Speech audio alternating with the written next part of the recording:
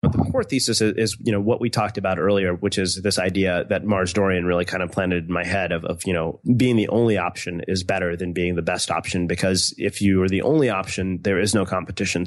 You've got some living yet to do. I won't give up on you.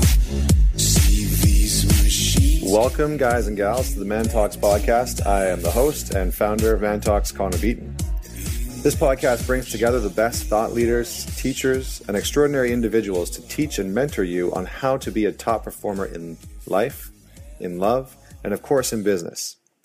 Imagine having experienced mentors with decades and decades of wisdom delivered right into your ears. Today we have the master of disaster on creativity, maybe not disaster. We have Mr. Srinivas Rao, who is the host and founder of the Unmistakable Creative Podcast, where he's interviewed over 500 creative entrepreneurs and artists and insanely interesting people. Former guests on the show have included Tim Ferriss, Simon Sinek, Seth Godin, and literally hundreds of others. Today, the show has over 550 five-star reviews and a global audience. He regularly speaks with audiences about creativity and digital storytelling. His written works have been featured by USA Today, The Wall Street Journal, Forbes, Inc., The Blaze, and the CBC Sunday Morning Show. So today on the podcast, Srini and I, some people call him Srini for short, we are going to dive into creativity. We're going to talk about his new book, which really features this cool idea about how the only is better than being the best. So this is the idea that by coming up with and curating and creating a unique idea, that is the most important thing that you can do. Even supersedes being the best in something in some cases, because if you're the only one doing it, you don't have a lot of competition. So we're going to talk about that. We're going to talk about how to develop a deeper sense of confidence with your creativity and your craft. We're going to talk about monetizing your creativity and why that's okay. Srini actually goes in to share some of the stories that he's never, ever shared on other podcasts, which is pretty freaking cool. So I'm excited about this. And he's going to answer some of the questions that you, the listeners and the audience, answered on the post on the Man Talks page. So thank you very much for posting your questions for Srini. We're going to keep doing that. So if you have questions for further guests, make sure you let us know. But without further ado, creativity with Mr. Srinivas Rao. All right, Srini. So an absolute pleasure to have you here on the Man Talks podcast. I'm excited. And you know what? I think our community is really excited as well. I put up a little Facebook post yesterday and got people engaged, and they were like, "Oh, you got to ask him this and ask him that." You're a little bit of a celebrity in our community. That's kind of amusing to me, right? It's like being famous on the internet to me in any way at all is pretty ridiculous, because, you walk into a coffee shop in your neighborhood or you walk down the street, nobody knows who the hell you are. Pretty much. It's funny. I said, somebody said, if you went to your grocery store and asked people who Seth Godin was, they would be like, what? Like most of them would have no idea. It's like just some bald guy walking through the grocery store. So I'm always amused by that. It's interesting because I think we have a really weird sort of perception of internet fame, or because we're in these very small circles in which we're known. But when you get out of it, you're kind of like, oh, nobody knows who I am. Totally. I don't get any sort of special treatment at the coffee shop. Like, I saw Pat Flynn at a Starbucks. I'm like, I doubt the person behind the counter knows who Pat Flynn is. Yeah. No, it's a really good point. And the only times that we really, I think sports celebrities, they generally get a lot of fame and attention. I think like movie stars, real celebrities. Yeah. but author status, not, unless you like J.K. Rowling or like George R.R. Martin, you're not going to get tracked down at the coffee shop. Yeah, no. It would, that would be amusing and it'd be funny, but no, I don't think so. So I have lots of questions for you today, because I've been really excited about this interview. First off, your name. I'm always curious about names. Srinivas Rao. What does your first name mean? Do you know the sort of origin story? This tells you how bad of an Indian person I am, because no, I have no idea. Oh. I mean, you'd have to look it up on Wikipedia, and like we could look it up together, and that would probably be, an exercise. I actually don't. Like, I don't actually know the answer to that question, and I should, which is really sad. I stumped you. I stumped you right at the gates. I love it. Okay, so I mean, the fact that I'm a surfer should tell you I'm about as atypical of an Indian as you could find. Right? In 5 years of surfing, I think I've seen one Indian person in the water, and I was like, wow, it's like finding an endangered species. Did you have a moment where you're like locked eyes with each other, and you were like, "Are you? Am I? Yeah." I totally. And it was funny. It was with a girlfriend, now wife of another guy that surfs, and she was Sri Lankan, and she looked at me, and we kept looking at each other, and I was like catching wave after wave. It was just one of those really good days, and I started talking to her boyfriend, and he and I are friends now. Like you make friends when you see people in the water, and she's like, "Are you Indian?" I'm like, "Yeah." She was as stunned as I was to see her. Yeah.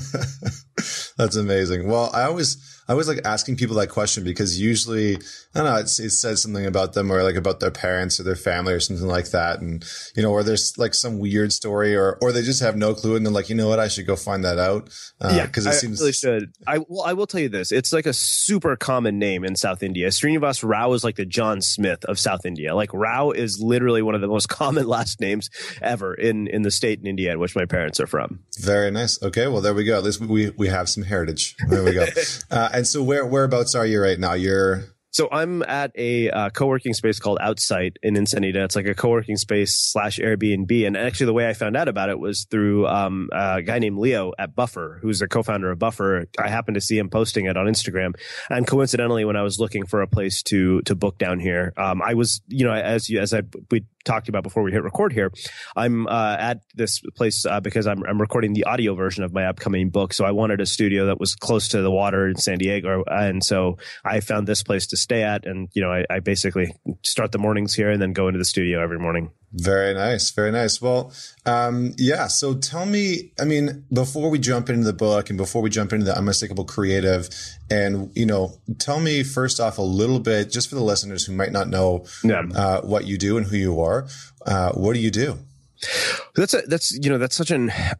a really funny question because when you have to answer it exactly the way you ask it, it sounds like a totally made up job, which it is. Right. It was literally made up out of thin air and it doesn't even sound like a real job. So I'm a combination of a couple of different things. I think the interesting thing is that I've always believed that labels limit our capacity.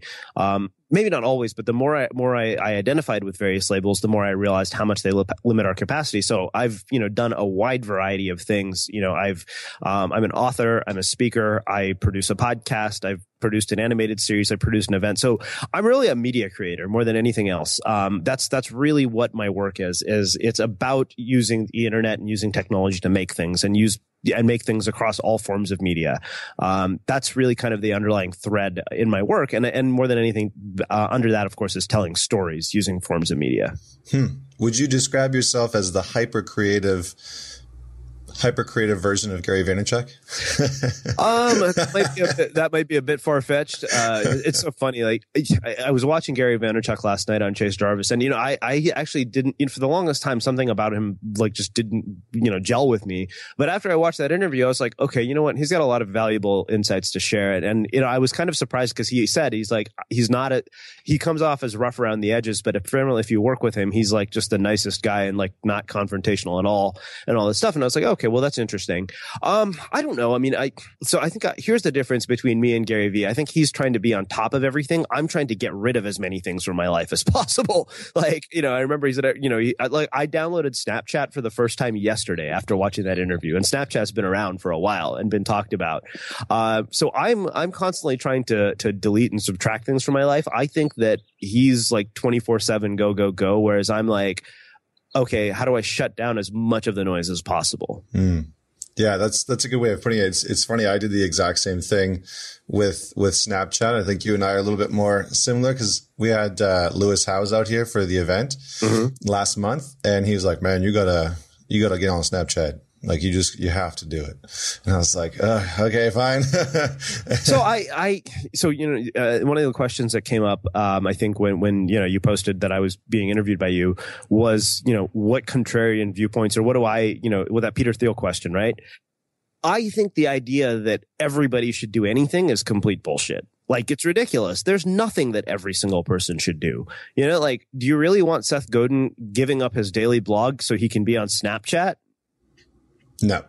No, I mean, Seth shouldn't do that because he's awesome at what he does. Yeah. You know, and if he chooses to do it, great. But I'm kind of like, I don't know. I mean, I fundamentally disagree with the notion that everybody should do anything because it gets in the way of your creativity and your originality. Like, you know, like I've heard people say everyone should start a podcast. I'm like, no, not necessarily. There's people who would be better off being painters because they're amazing painters. And if they started a podcast because somebody said they should and gave up their painting and they sucked at podcasting, well, now they've just added more noise to the world and they've denied the world the gift that they could give. Yeah. And there's a ton of noise out there. And I think sometimes people fall into this trap of not being too clear on what their creative outlets actually are. And so then they try and dive into what everybody else is telling them, right? So they just go to where all the noise is and they're like, oh, people are making a bunch of noise here. So I'll just go join the crowd and then I'll try and add my voice into that space. So, you know, I think a good example of this for me is Medium, right? Like, you don't hear a lot of people talk about the value of Medium. Whereas, I mean, I'm the biggest fan of the platform because Medium has literally changed my career. Like, I got my book deal because of Medium. You know, our email list is, you know, growing like a weed right now because of Medium. Even my social presence is much more significant there. And my footprint there is much more powerful than any other platform for me. Like, I'm like, okay, I have no followers on Snapchat. Like, it would take a time to build a following. I have, you know, Facebook's algorithms. Who the hell knows if anybody actually sees anything you post? So I'm like, all right, I've shown that this is our third largest driver traffic. It literally led to actual money, which was the book deal. I'm like, it's hard for me not to believe in, you know, one platform. I'm of the belief that you should find one thing and get good at it, not try to be average at 1,000 different things. So, you know, I don't know that if I, you know, I mean, it's flattering to be compared to Gary, but at the same time, I think there's fundamental differences in our working styles and our approach. And that's a good thing. You know, I don't think that's a bad thing. I don't think even Gary would say, oh, you should try to be just like me. I mean, you don't want to be like anybody else. No, you know? Not at all. You want to bring your own flavor. I was just curious about, you know, how and if people had compared you to him before and that's, you know, the first. Yeah. Perfect. Yeah. I'm glad that I've, you know, offered up two firsts here right in the beginning. Maybe this will be another one. I've, you know, in that Facebook chat, we had a couple people that reached out and one of the guys talked about your backstory and he was really interested in kind of learning more about you. And so I guess my question for you is, you know, can you share with us an interesting story or some interesting stories about you as a kid that have kind of led to you being who you are today? Yeah, I'm so glad you asked that question rather than the backstory itself, because I've been thinking about, you know, where does some of this discipline and, you know, habit come from?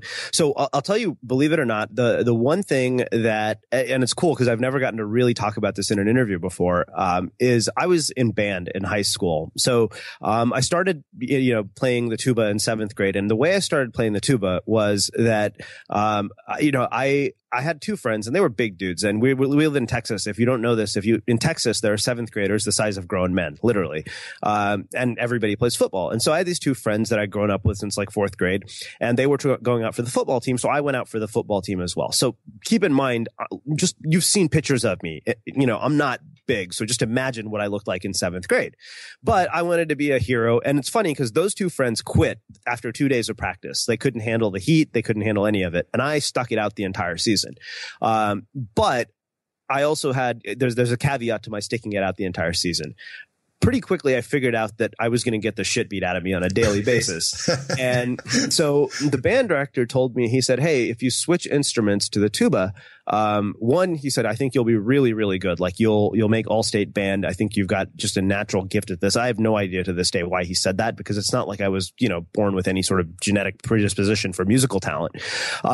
But I also figured out that if I switched to the tuba, because the only way you could get out of football practice is if you needed to get tutored. Now, I was a straight A student, so I didn't need to get tutored for anything, you know, but I figured out that if I told the football coaches that, hey, I need to go get tutored for band, which was kind of true, like I would go and practice, that meant, you know, practicing the tuba meant I got to ditch football practice.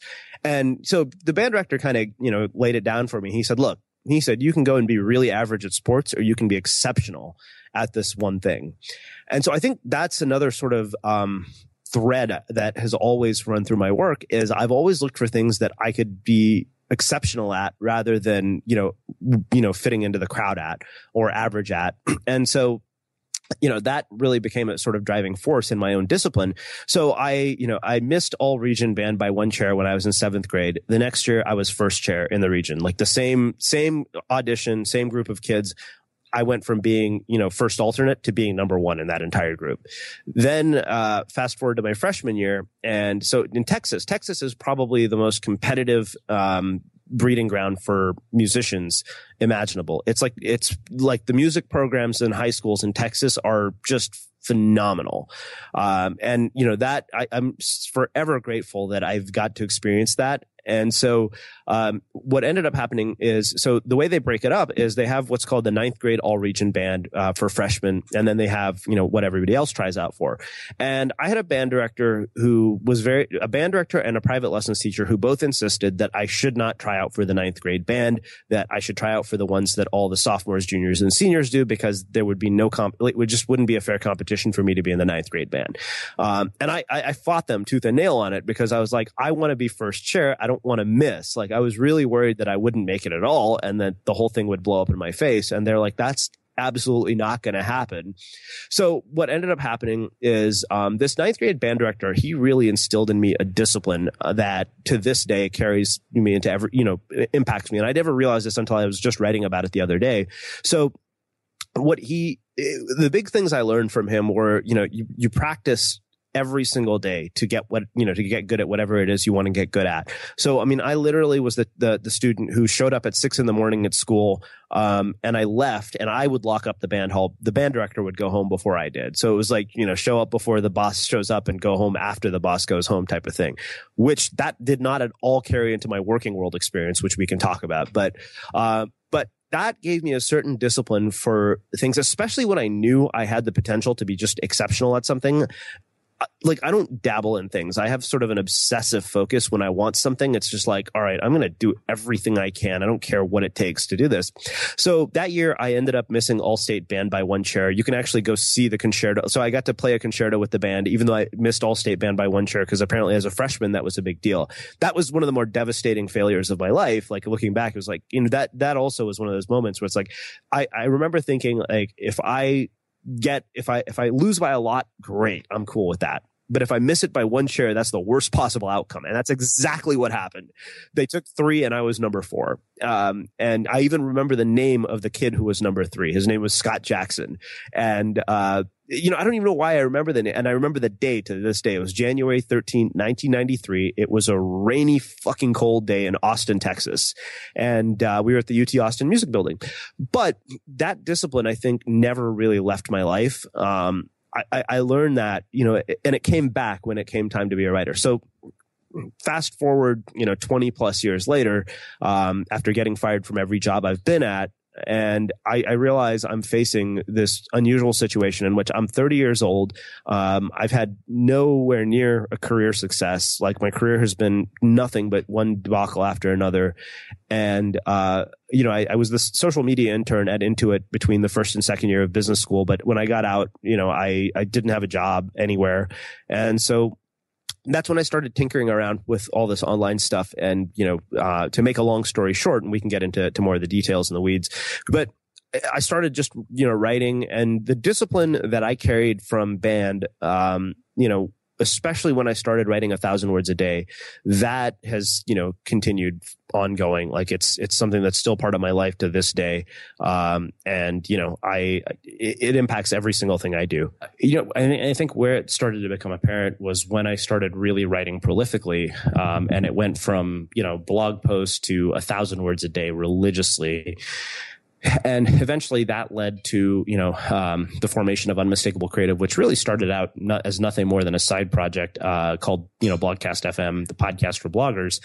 And bit by bit, we went through thousands of iterations of my work. And, I think I'm in a perpetual state of experimentation. Like, to me, I'm never, and then I think the other thing is I'm never satisfied with, what we're doing. I'm kind of like, okay, how do we push the envelope beyond, what people think is possible. So, like when we looked at a podcast, I was like, what else could this be? Like I think for me, I always saw something far bigger than just being a podcast, which leads to, events, animated shorts, books.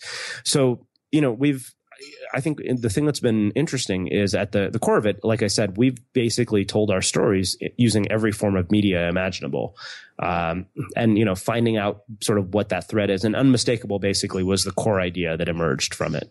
Very cool. Very cool. And, I think that there's a lot of people out there that have either played a sport early on in life or, were a musician or a dancer or something like that early on in life. And that has really helped them understand the value of a good work ethic, right? Mm-hmm. Like I actually didn't start singing music until I was about 18.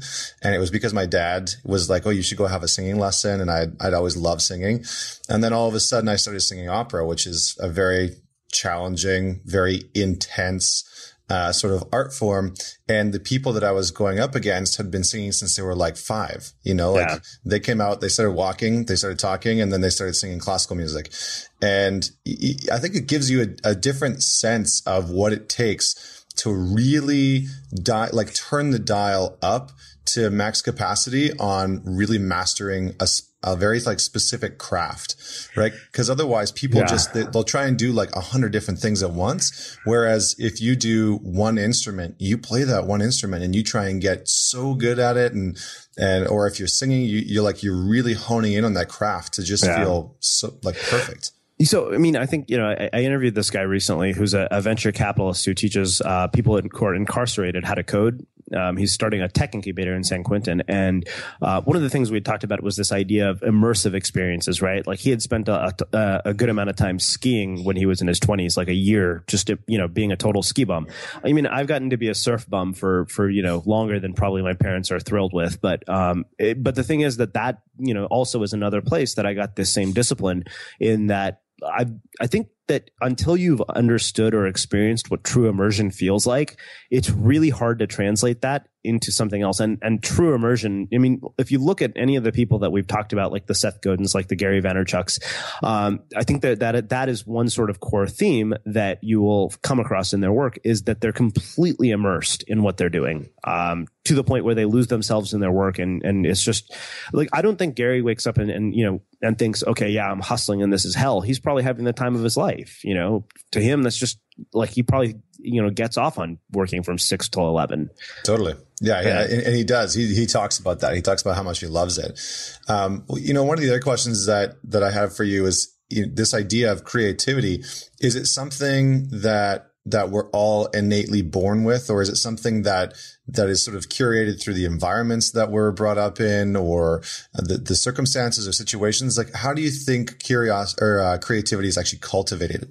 Yeah, well, you mentioned curiosity and that slip, but that's a big part of it. So there are a lot of things that are worth noting here. So I think we're all born creative. I think that Chase Jarvis and I had a really interesting conversation about this. I think it's kind of washed out of us as we get older, right? Because what do? Like, as you get older, more and more, you go from sort of this, playing like a child with reckless abandon and optimism and curiosity and whatever strikes your fancy, to conformity. You go from one extreme to the other. And so, what do? You constantly choose from the options that are put in front of you. So you go to school and they say, these are the subjects you can study. You're in high school and these are the colleges that you should apply to.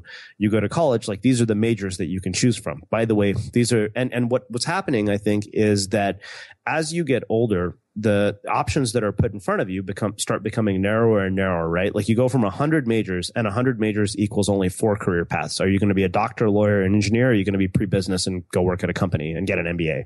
And if not, what the hell are you going to do? Which is really interesting because, we're now moving to this era where, the options in front of you are so diverse, but you have to create those options, right? And not only that, choosing solely from the options put in front of you is a really limited perspective on what's possible with your life and your work. If I had chosen, I'll kind of walk you through getting out of business school, because I think that's a perfect example of this. So I got out of business school, and most people, what they saw was, okay, I have to get a job that allows me to pay my debts, and it has to be a job that, has an MBA as the qualification requirement. And there were no jobs at the time when I got out of business school. It was April 2009. So if all you were doing was looking at the options that were put in front of you, you wouldn't see any opportunity. You wouldn't see that, okay, maybe this is a chance to really make a drastic change that could fundamentally alter the course of your life. Like, the option to become a published author was not something that was put in front of me. It was an option that I decided to pursue, not knowing that it would work out necessarily.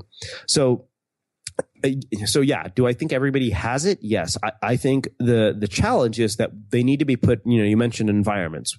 We need to be put in situations and environments that cultivate it, that bring it out in us. And often we're not. Like, you put somebody like me in a situation where all I do is sit at a phone, at a desk all day, making cold calls. Well, that's the worst thing you could do to a person like me, because that completely mismatches what I'm really skilled at and, the environment that I'm put in. And as a result, I get written off as unmotivated, not interested in controlling my destiny, not, somebody who, and you've seen my work ethic. I'm not unmotivated as probably the last thing anybody who knows me online would describe me as, I mean, don't get me wrong. I'm lazy, at moments, but I'm efficient as hell. Like, I pack in, for me, it's like, you give me 3 hours to work. I will do probably as much in those 3 hours as a lot of people in a typical setting would do in a week. Or I would do forget comparing me to other people, because that's obnoxious. But what I would say is this: compared to the old version of myself sitting in a cubicle, I do more in 3 hours than I did as that person in 1 week. Yeah, absolutely. And it's when we find those things that are really like lighting us up or leveraging our strengths, right? Like you talked about curating this idea of curiosity and being able to put yourself in these environments. For the people that are listening out there this is the thing that like drives me crazy, is when people say, "Oh, I don't have a creative bone in my body." And I'm like, oh, that's such bullshit. Like, it's just such crap, you know? And then, so I always start asking questions like, well, what do you do for work? What do you do in your spare time? And inevitably they're doing something creative that they just haven't put a label on of creative. Yeah. So how do you think that people who are out there listening, who might be thinking, I want to feel more creative, I want to be more in tune with that, I want to have more creative time during the week, what are some actionable steps that they can take in order to really feel like they're being more creative on a weekly basis? So I think the big one is this very simple, but maybe, simple to understand, difficult to execute instruction, which is to make something every day. And by make something, I don't mean, write a Facebook status update. Let's be very clear on what make something is, because people are creative. Like, think about it. Think about all the funny things that people write on their Facebook status updates on a daily basis. Some of them are ridiculous. Like, the question of the hot dog buns, which we have, like, that's hilarious to me, especially as somebody who had seen that movie. I'm like, I have an answer to this question. So the thing is that, like, what's interesting is if you look at, something as simple as this, right? Your phone. This is the ultimate creation tool. Like, you can make so many things with this. You can make videos, you can make pictures. I mean, my friend Matt Monroe says, if you want to be a photographer, take a picture every day. Just walk around your city and photograph something that captures your interest. And eventually you'll start to see things that you can't see. Because, if you think about it, why is Seth such an amazing writer? After 6,000 blog posts, he says, at a certain point, if you keep writing every day, eventually you realize you might as well write good writing. Not only that, you can't help but start to pay attention to things and notice things, because that, guess what, tomorrow I have to write about something. So you notice the interaction that you have with your barista at your coffee shop turns into a blog post all of a sudden. And that turns into a whole bunch of other things, I'll tell you, even the core idea of Unmistakable came from a conversation I had with Mars Dorian, because he said, my goal is to create things that are so unusual and distinctive that you can take one look at it and say, that's a Mars Dorian. And I was like, who would have guessed that one sentence would have led to everything that I've ended up doing? One sentence, So is that sort of like the core of the idea that only is better than best? Yeah. So here's the really core idea behind this. And this is something I think is really, really powerful, because it effectively makes the entire concept of competition irrelevant, right? So if you do something that is so distinctive, something that nobody else could do but you, then what happens is that your customers don't shop around, they don't price shop, they don't compare, because if you're the only option for what you do, then there is no competition. So Mars is a great example of that. So when we need provocative pieces of art, commissioned for our brand, you've seen our brand, his work is all over it. There's really nobody else who can do that. Like we could find an artist who could attempt to mimic it, but they would probably fail. Like you can take one look at something that Mars does and you're like, yeah, Mars did that. And for some reason, when it comes to us, I don't know how he's done it, and I'm forever grateful. He's figured out how to take our work and make what we do so distinctive that, when you see anything we've done roll through your Facebook newsfeed, it doesn't matter. You're like, there's only one crew who could have put that together. It was the Unmistakable guys. And that's sort of the core thesis. And, when I looked at it, across 700 interviews and looked at it through the lens of business, through every sort of multiple art forms, it's like, wow, there are certain people who actually do, they embody this in their work. And because of that, they don't have competition. Like they're able to stand out in a sea of noise. And, the thing is that for so long, what do? Like you gave the example of Lewis House saying, hey man, you got to be on Snapchat, right? So what do? We read business books, we read case studies, and we say, okay, well, this, famous person has their website look like this, this, and this. So you know what? I'm going to take the design and the branding, I'm going to change the name, and I'm going to, create the same thing. Yeah. Or I'm going to say I'm not going to say it's the same thing, but that's effectively what you're doing. Yeah. Replication.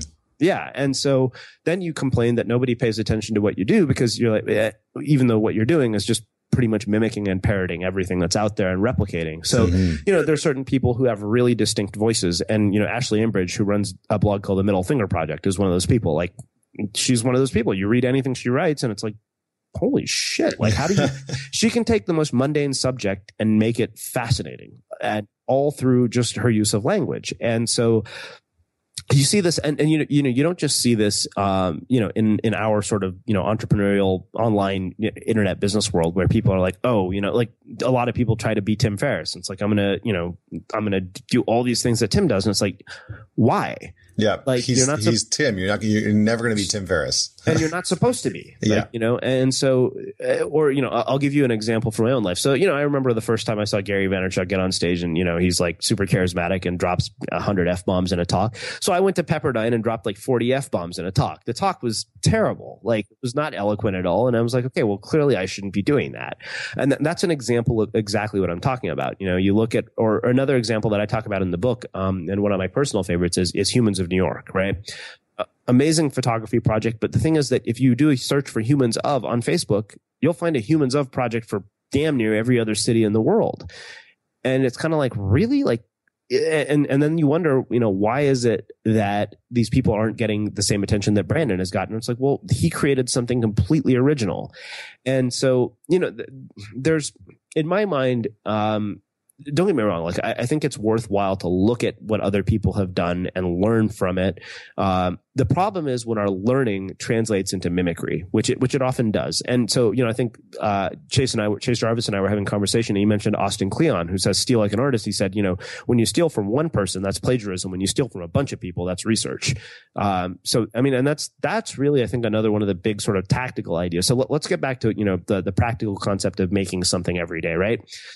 Go and shoot a small mini documentary with your phone about your city every day. Like just, after 30 days, you'll have like a 20-minute film of a bunch of weird shit, throw it in iMovie and put it up and see what happens. That's one idea. Write something every day. That's mine. Like that's the thing that I do is I write every single day without fail.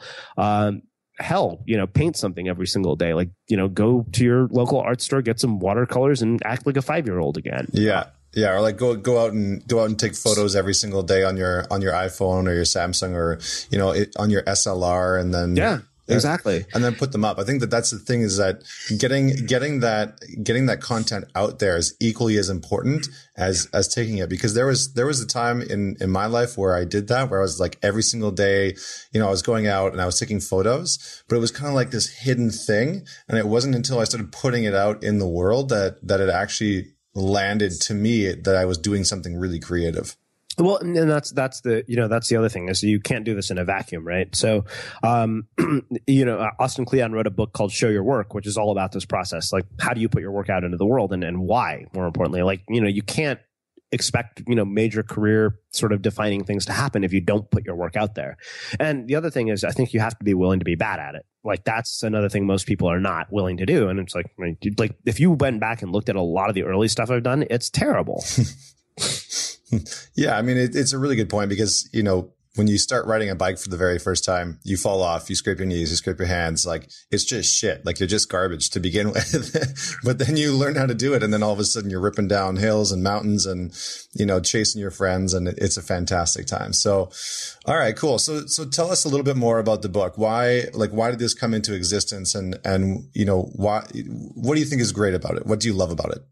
Yeah. So this came into existence for a couple of reasons. One is, you know, as I told you, there's a story of you know, an editor at Penguin Portfolio found a piece that I wrote on Medium and contacted me and said, hey, you know, would you be interested in writing a book? And I kind of thought, you know, the goal, the dream of a book deal was kind of an afterthought at, you know, I think it was year 5. I was like, if it hasn't happened by now, it's not going to happen for me. And I gave up, I think around year 2013, which is why I self-published one book.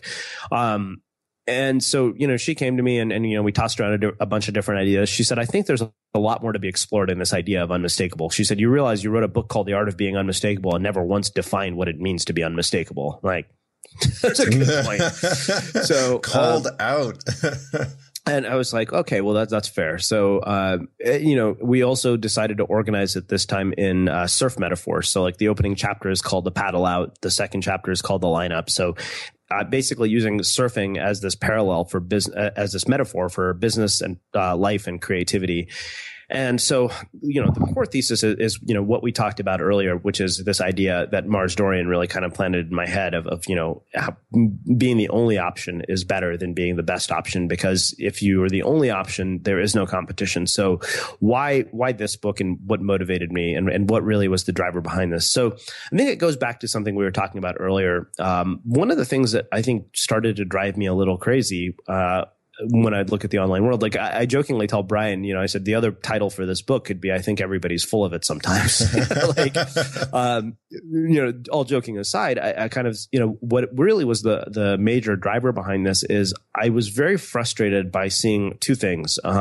One was this drastic gap in performance and results that I would see from people. Like, you know, it's like, wait a minute, why is it for every one person that seems to thrive, you've got 100 who are flailing and not able to do this? What's the code here? Like, is there a way to unlock it? And don't get me wrong, there's certain factors involved that are luck, right? Like us being a popular podcast, timing had a hell of a lot to do with that. Like if we had started now, we would not be what we are. You know, I mean, we had a 7-year head start on a trend. We were way ahead of our time. But looking at sort of, you know, this, what I call mimicry epidemic was really starting to drive me nuts. I'm like, why is it that, you know, somebody goes to a life coach and they discover that their calling in life is to become a life coach? That's just ridiculous. You know, there's an actual sketch on a Dimitri Martin sketch that Jon Stewart did with him about this. But that's just one example, right? You know, you look at even the podcasting world right now, like podcasting is all the rage, and somebody writes, you know, an article on how to start a popular podcast. So of course, then somebody goes and copies everything that person does. And it's like, hey, you know what? I have a daily show. It's like, really? Like that's already been done. You know, like, and like I have a daily show where I interview entrepreneurs and I interview all the same people that everybody else has interviewed. And it's like, that's kind of tough to, you know, what are you going to bring to it? It's different. Like here's an interview show I hope somebody starts, because I don't have the talent or skills to do it myself, but I want somebody to start a show where they don't interview the person, but they interview 3 people that the person knew and tell their story through that lens. I'd like somebody to do that. So anybody listening who has the skills to do that, try it out. That you could do with anybody. You wouldn't even need somebody famous to do that. You could do that with anybody and it would be fascinating. So looking at this idea that, you know, people don't model, but they end up mimicking in an attempt to model, that's really what drove it. And I thought, you know, if people could figure out and learn to truly do what they could do very distinctively, more distinctive than anybody else, I think the world would just be better. The work that people produce would be better. The work would be more creative. We would see more innovation, more insight, you know, more creativity. And I think people would have greater levels of fulfillment and happiness with their work too, because, you know, it's kind of like, hey, you know, like I interviewed Chris Gillibo. He said, you know, people will email him and say, hey, I want to start, you know, a blog, and it'll be about my journey to become, you know, a location independent lifestyle blogger in Thailand. It's like, well, that's not very interesting. You know, that's kind of been done. And that's really all about you. And it's not really of service to other people. So I think that, I'm hoping what people will do is really, start to remove masks and labels and stories and start to really expose us to who they really are. And you know what? Maybe you don't have a big audience for that. And that's one of the questions I think that was interesting that came from, your Facebook post was what Steve Lockhart's wife, Mia, asked. She said, do you think you could do like a Humans of New York style podcast, like where you could ask the same questions that you do to anybody on the streets? And, the answer to that question, I thought about that question, and one was the one that struck me out of all of them. So I felt like it was worth addressing because I think it's a fascinating question. But, Humans of New York is a short interaction with just a picture. I don't know that it's not that everybody doesn't have a story, but maybe everybody doesn't have a story that's meant to be manifest in this external form that is shared with the world, and maybe they do. Like how that shows up for people is different. And like I said, I think the big driver for me is, can we start getting people to not look at what works, but to start trying things that haven't worked and do not, what's been proven to work, but do things that have never been done before. Yeah, I like that. And you have a line in the book that I think kind of summarizes everything, where it says, stop trying to beat everyone else. Yeah. True success is creating work that no one else can replicate.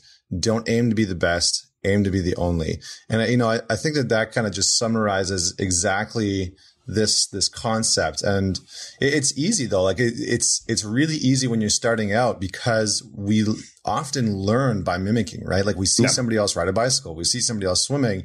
We see somebody else skiing, or surfing is a perfect example. I just went surfing when we launched Man Talks in Los Angeles. And I only been surfing once in Hawaii, and it was a shit show. And so, I'm out there with my buddy, and we're down in Malibu, and I can't remember what the name of the beach was, but I'm out there and I'm watching people trying to see how they're standing up, trying to see how they like pop up and, get on the board and everything like that.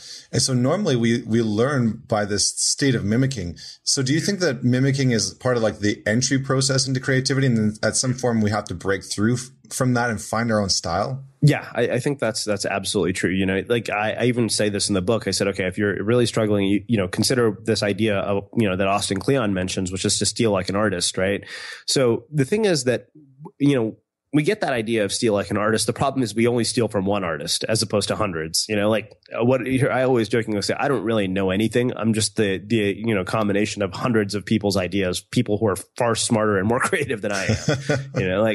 It does, and that's the thing, right? Like 700 interviews goes somewhere. Like at that point, it starts to manifest externally in your work. Like I'm a different person now than I was when I started this project. Like I have certain things, and all of that has been the byproduct of things that people have taught me. Like I've learned so much. From there's no question in my mind that it's the people who I've interviewed who've shaped my perspective. If you think about it, the book is really, a showcase of hundreds of ideas of other people, combined with my insights. Yeah. Yeah. No, that's really good insight. Yeah. So, I have a question for you about the art world. Yeah. About the art world and just creativity in general. But so what do you think is one thing that's true about the art world that most people are avoiding or scared to admit? I think that one of the things that's been really interesting for me is that there's a blend between art and commerce that is very delicate and yet important, right? I think that, we have two extremes, the sort of squeeze blood out of the stone and this is a business and I'm in it to make money extreme, where, it's not an audience, it's a platform, it's a business, it's just a group of people and a bunch of numbers. And at the end of the day, there's only one number I'm concerned about, which is the number of zeros at the end of my bank balance. And then on the other extreme, you have, there's something impure about selling your work and being an artist is all about sacrifice and all that. I think there's a happy medium. Like I by all means, you should get paid for your work, right? Like, I've spent 7 years on this project, and yeah, of course I'd like people to buy the book. I think of it as, okay, we're putting this book together, and by buying this book, what you're doing is you're making it possible for us to keep this project going, right? And I think that we have a real problem in that narrative. Like we all have a very challenging money narrative, especially when you're on that other extreme end, because what happens is, oh, this guy's a sleazy online marketer because he makes $100,000 a year because he sells stuff to his list. And I'm like, Well, I mean, isn't that what it was built for? Like, I mean, one of the things Tim Grahl was saying in his book marketing course is people get really afraid of sending so many emails when their book comes out. He said, that's what you built the list for.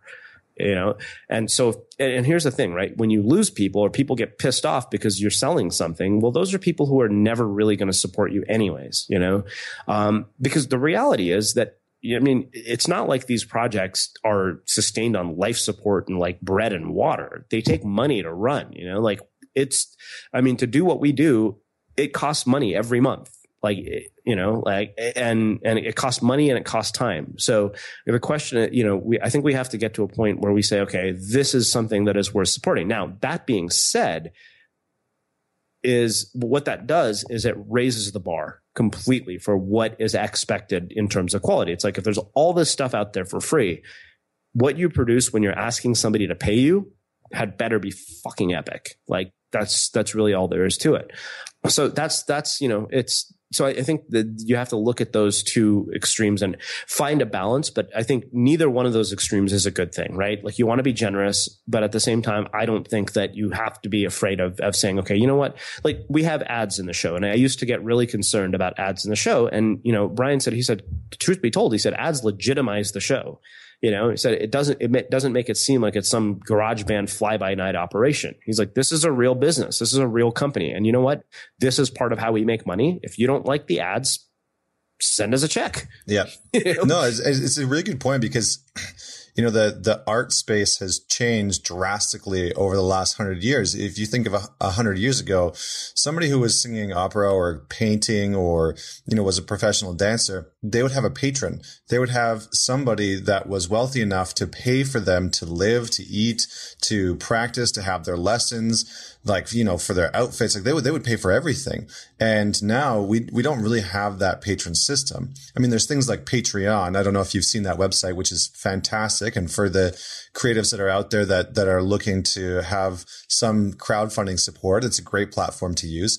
But, you're right. There's just like, the system has kind of changed, and we should get paid. Like, you should get paid for writing an incredible book about creativity. You absolutely should. So, it's a great insight. Well, I'll mention one thing about crowdfunding, and this is probably more not my insight as much as it is Clay Hebert and Seth Godin. But like, people think crowdfunding, and I've seen friends who don't have any semblance of an audience or a community, and they're like, "Hey, I'm going to go to Kickstarter and I'm going to raise all this money." I'm like, how? From strangers? Like, the notion that Kickstarter or Patreon is based on the kindness of strangers is something we have to get past. Like, you can't go and say, okay, you should patronize my work without having earned it from an audience first. Like, for a good example of this, Michael Ellsberg recently put on Facebook that, he's done 2 books with a publisher, and now he's going to do Patreon based book where he's, asking people to support via Patreon and Kindle, and he's going to release them as Kindle singles and a totally different process for writing. But the thing is, Michael has earned that with readers, right? Like, he's written 2 amazing books. And so now he has the right to go to them and say, okay, he's got a built-in community. He's not banking on the kindness of people who have no idea what his work is about. So that's one caveat I would say with that. Yeah, it's interesting because I spoke at a social media conference on the weekend, and I was like, I'm not a social media, they had all these experts up there, and I was like the guest speaker, right? They brought me in to speak at the very end, and they had asked me to sing at the beginning, like sing a little bit of opera. And so I worked it in about, how being able to find your unique creative sort of messaging. But I started off with like, listen, like, I'm not a social media expert. Like, I'm not this person that's built, this big online presence, although we do have a good online presence. But I said, what we have done really well is built a powerful community, and it's an in-person community, and that community is starting to expand internationally. And so I talked about building a community. And so how important do you think it is for creatives to really build a community around what they're doing, whether it's online or in person, to support their art, or to support creativity can be business as well, to support their business? How important do you think community is? Community is tremendously important, man. I mean, I don't think that community plays so many different roles in our lives. Like, if you think about it, right? If you look at even all the research that's been done, by happiness researchers like Sean Acor and Michelle Galen, who is his wife, like, one of the things they talk about is how, at the core, one of our biggest predictors of happiness is social support and relationships, right? So if you don't have a community, it's like you become this sort of starving suicidal artist, with, nobody to talk to, and you make your art in misery. I don't know that that's really a viable thing. So community plays a role, not just in terms of helping you get your work out, but I think the bigger role that community plays is in helping you stay motivated to do your work, right? Like, I remember when I was in a really, really dark period of my life, when I really was just thinking, this is it, I'm done, I'm going to call it quits. The only thing that kept me going was every day I would take, clips from, Twitter, from Evernote or email, or Twitter or email, things that people had sent to me about the unmistakable creative. And I'd put them in that file and I would read them. And I'm like, okay, you know what? This is making a difference in people's lives, and this is a community. And so community plays a big role in that sense. I think that if you don't think of community as, oh, this is, how I get my work out into the world and how I get as big as possible, but you think of, okay, community is what makes it possible for me to sustain this, to keep doing the work. And there's also a fine balance, I think, that you have to really understand between like who your friends are and who your fans are. But that's a whole other conversation, because I don't think, I think what we've gotten into is this idea that, I have 5,000 friends on Facebook, so I have 5,000 friends. But it's like, how many of those people are you going to call and say, hey, can I crash on your couch tonight? Or, hey, I'm feeling like I want to shoot myself. Can you talk? And that group of people, I think, is very small. At least for me, it is, and I think it's important that you have both. Like, support systems are absolutely critical. Support systems are huge. And I mean, it's interesting. You brought up an interesting point, because it's, what was it? The number one indicator for depression is the answer to the question, do you have somebody to call at 2:00 in the morning? And if the answer is no, I don't have somebody to call at 2:00 in the morning, it's a high indicator of social isolation and the fact that you're probably depressed. And so community is a huge piece. Without a doubt. Yeah. Just going back to the book really quickly before we start to wrap up, you talked about reading through the book countless times as you were, curating it and writing it. I'm curious which part of the book, or what part of the book really had the most emotional impact for you? Yeah. That's a fair question. I think the timing of that question is really kind of serendipitous, because, we just talked about depression.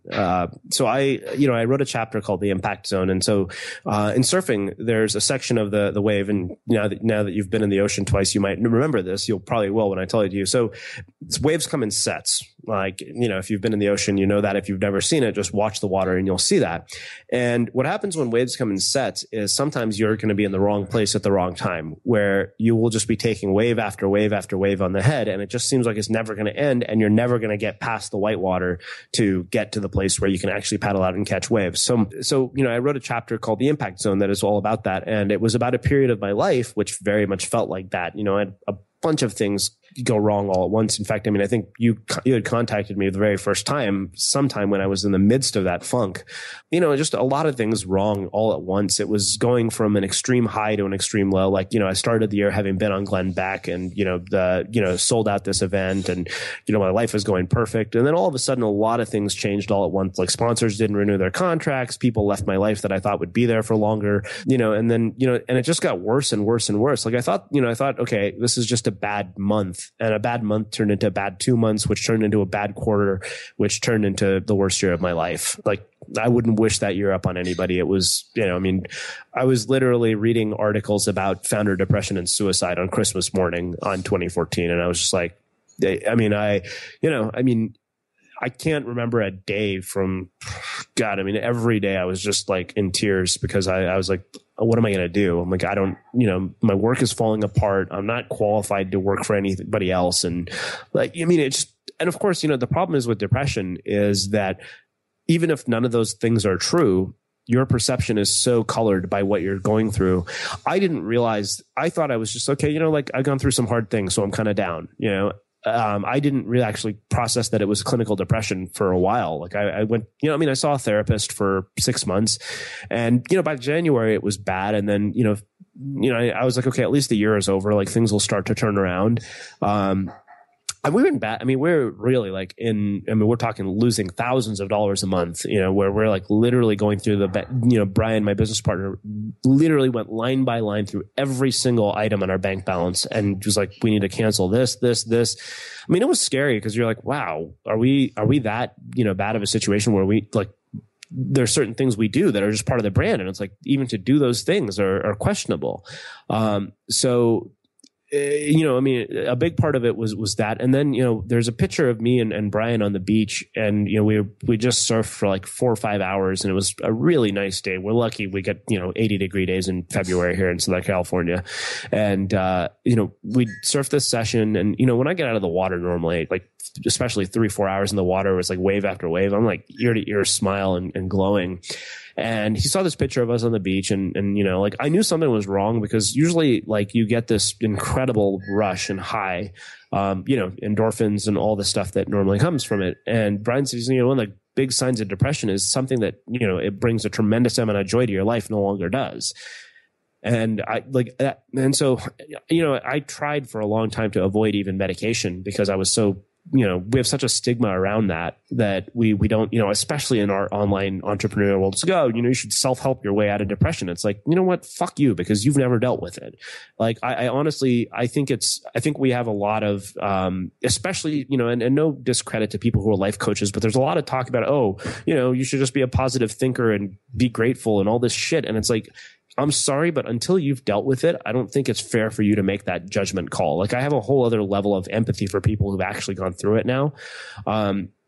So Brian saw this picture of me on the beach, and, he sent me a text. He's just reading. He's like, I think you're legitimately sick. Like, he said, you're emaciated and you're in a wetsuit. Like, I was rail thin. I mean, I weigh 180 normally. I was at like 165, and I was dropping, and I was sleeping about 3 hours a night, waking up every night with heart palpitations.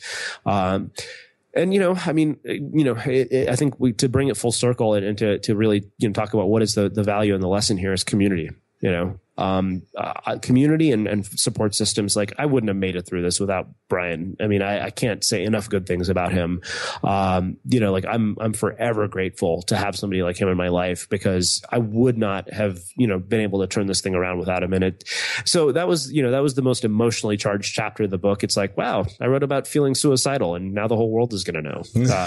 That's incredible, man. I mean, it takes bravery and it takes courage, and I think kudos to Brian for being there. And, we talk a lot in Man Talks about having brotherhood and having brothers that, that, you can call at 2:00 in the morning, that you can answer that question with somebody else on the other end of the line. And, it's because of times like these. So it's incredible to hear that from you. So thank you for sharing that. Yeah, thank you. For sure. Well, we're going to wrap it up here really quick. I'm going to do rapid fire. Just a couple questions. Are you ready? Cool. Yep. All right. Favorite interview you've ever done? Damn it. I hate that question. I know. That's so unfair, because there's been so fucking many of them. I know. I'll give you a few. Believe it or not, they're not famous people. Okay. They very rarely are my favorite interviews, like super well-known people. I interviewed a guy who robbed 30 banks in 2 years, a guy named Joe Loya. That was awesome. People who've gone to prison have the best stories. Yeah. They make for fascinating interviews, because how many of us are, ever going to experience that? Fortunately, never in our lives. Yeah. I'm trying to think of who else was just riveting. Another one of them that was really profound was this guy named Jim Bunch. He talked about the environments that make up our lives and how everything is an environment. That was one that had a profound impact. Like, I like the ones that have an impact, especially ones that are unexpected, because you've never heard of these people necessarily, and then they show up and they kind of just rock the mic, and you're just like, whoa. So those are two. And then Tess Vigeland was another one that was really cool. So there's a lot. That's a really hard question to answer. Our listeners are probably sitting here taking notes like, oh my God, I got to go listen to this one. Yeah. Okay. Yeah. If your listeners are taking notes, then by all means, Philip McKernan. Oh yeah, absolutely. Yeah. We had him on the podcast as well. He's actually spoken at a couple of our events. Yeah, Philip is one of those guys, like, you just hand him a microphone and listen. I know. He's a life changer. He's a life changer. The one experience you'd recommend to anyone, because everybody asks, what's the one book that you'd recommend? What is the one experience that you would recommend? Catch a wave. Catch a wave. Perfect. Most underrated trait for modern day success. Ooh, the ability to unplug. Nice. I agree. The one book you take with you if you're stranded on a desert island for the rest of your life. Damn, I would say something like The War of Art, but I don't know that I want to read the same book. It'd have to be a really big book, and I'm trying to think of what's a big book that would be entertaining, and I don't know that I have an answer to that question. That's okay. The one movie you'd take. Right now, off the top of my head, the movie Blow with Johnny Depp. Really? Yeah, I don't know why. That's just I love that movie. I think it's so well done. It's a good movie. I'd probably take Braveheart, but that's just because of my Scottish heritage. This one's kind of interesting. Who do you think is the most influential creative person of all time? Ooh, boy. I would say Walt Disney probably, because I think Walt Disney, I literally just started this biography about him that was recommended on the Tim Ferriss podcast. But I'm like, all right, this thing showed up and it's like this big. It's like a brick. I'm like, okay, even the Steve Jobs bio was lengthy, but not necessarily, because if you think about it, like Disney was before Jobs and all the sort of modern day innovators. And a lot of them, I think were influenced by him. Like I look at, okay, this is a guy whose imagination was just off the charts in terms of what he could see in terms of his potential. And he endured a lot of failure too. That's why I would say, that's maybe my idea. And as far as my historical knowledge goes, if I had a greater, sort of depth of history to draw from, I might say something different. That's perfect. No, that's good. I think Walt Disney is a great answer. And then last but not least, what is the legacy that you want to leave in the world? I really, at least for me, I want to leave behind a sort of vignette of projects and things that really, it's this idea of unmistakable. Like there's nobody else who could have done this stuff but me. I don't want my legacy to be like, oh, this guy is like the next Walt Disney or the next Tim Ferriss or the next anybody. And I don't think anybody should be the next anybody, I hope, to me, not only do I leave that behind, but I inspire it in other people as well. Awesome. That's phenomenal. And where can people find you? Social media? Unmistakablecreative.com and then Facebook.com/Srinivas Rao. Those are kind of the two places. But Unmistakable Creative is usually where I send everybody, and you can find everything about us there. Fantastic. And don't forget to go check out the book, Unmistakable. Only is better than best. Boom. Thanks very much, Srini, for being on the podcast. Absolutely phenomenal. Everybody else, go to mantalks.com for more podcasts, blog posts, and videos from our events, which we're launching. Subscribe on iTunes and never miss an episode. Leave us a rating and, help to hashtag Man It Forward. Gotta love that. And we are coming to cities near you. If you are in Miami, if you're in Ottawa, if you're in Calgary, if you're in San Francisco, we are launching the event in cities around North America. So stay tuned for that. Make sure that you sign up because we are coming at you. Thanks very much for listening to the Man Talks podcast. Catch us next week for another inspiring conversation with another inspiring man.